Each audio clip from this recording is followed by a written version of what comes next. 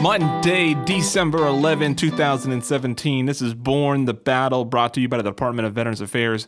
I am your host, Marine Corps veteran Timothy Lawson. Monday means benefits breakdown, which means we take a look into a resource, a benefit, a program office offered by the Department of Veterans Affairs, and look a little bit deeper into it, maybe expand a little bit on how to access the resource, what the resource does for the veteran, or just more information to keep us all more enlightened on how to better use what VA has to offer to veterans, their families, and their caregivers. Today, I'm going to talk about the Veterans Crisis Line because I have a history in veteran suicide and being an active advocate in getting and preventing veteran suicide. And this is a resource that's near and dear to my heart because I've used it before for a friend.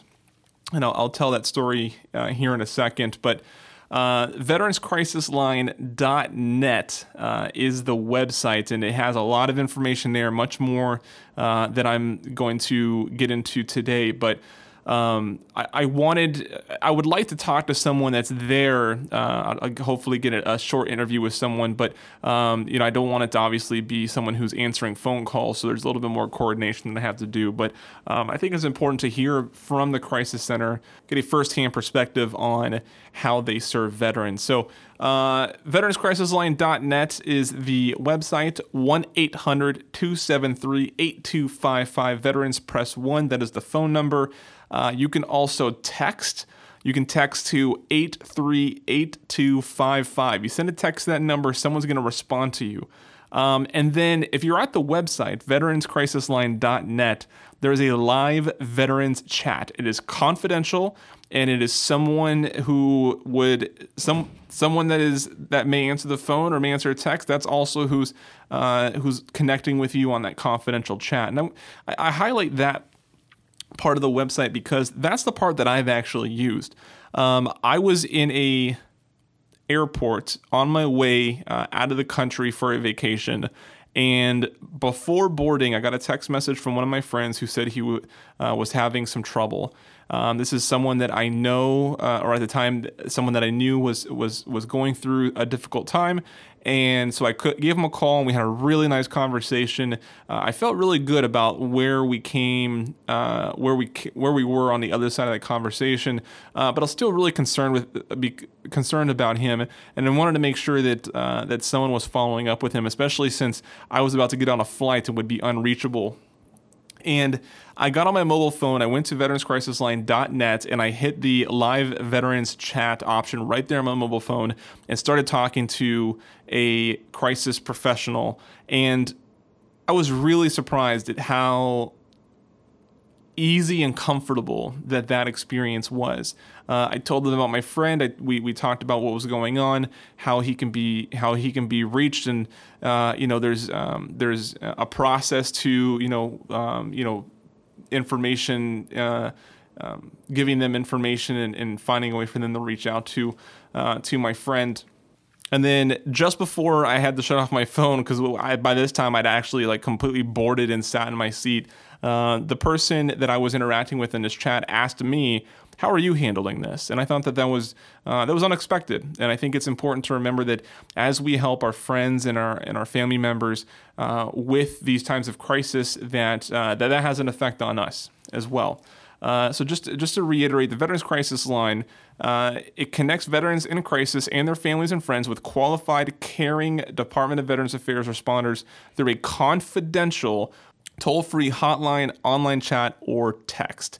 Veterans and their loved ones can call, again, 1-800-273-8255, press 1. There's the chat that's online that I just talked about, and I promise you that works the same way as if you called, especially if you're not quite ready to actually have a phone call with someone, you want to have a little bit more maybe separation from someone. That's also a comfortable way of doing that. It feels a little bit more natural, and a little more casual, like you're texting with a friend, but you're still connecting with someone and making sure that someone's aware of what you're experiencing. And then again, send a text message to 838255. And all of those, it's confidential support, and it's 24 hours a day, 7 days a week, 365 days a year. And there's even support for deaf and hard to hearing individuals available through that service. So a few more things that I want to go over with this resource, Veterans Crisis Line. is I want to go through some of their frequently asked questions. And frequently asked questions is an important place to go to anytime that you are researching a new resource, a product, organization, whatever it may be, because they're called frequently asked questions because they're questions that most people may typically have. And so there's a good chance that you may answer a question you even haven't had yet, by reading it. So something that's important to know is, you always hear, call the number 1-800-273-8255, right? And veterans are always encouraged to press 1. And I've had people ask, well, what happens if I don't press 1? Well, if you don't press 1, your call is simply routed to the National Suicide Prevention Lifelines Network. And there are 140 crisis centers nationwide inside that network. And they're trained counselors, and they answer the phone at the same rate, 24 hours a day, 7 days a week, 365 days a year. And it goes to wherever is geographically closest to the call. If you don't press 1, you're still reaching someone who is qualified and trained to handle a person in crisis. So don't get too hung up on that detail, but it is important to remember to get the most specified care for you or for a veteran that you're reaching out to. Can I contact the Veterans Crisis Line even if I'm already receiving care from VA or another healthcare professional? Yes. The Veterans Crisis Line is exactly that. It's a line that you call while you're in crisis. You may be receiving health care or mental health care from VA or another outlet. That doesn't in any way disqualify you or not make you that you can't reach out to the Veterans Crisis Line. In fact, at any time that you feel like you're in a moment of crisis, the Veterans Crisis Line is a number that you should call. What mental health resources are available from VA? Maybe you've gone through your crisis and you're on the other side of it, and you want to receive mental health care or mental health services, or you want to start receiving those services before you enter a crisis. Mental health services are available at 132 medical centers, as well as mental health outpatient services at 689 medical centers and community-based outpatient clinics. There are about 209 vet centers across the nation, and it may even be more than that because those are expanding. So VA has a lot of opportunities and a lot of options for veterans to be able to get mental health care through VA.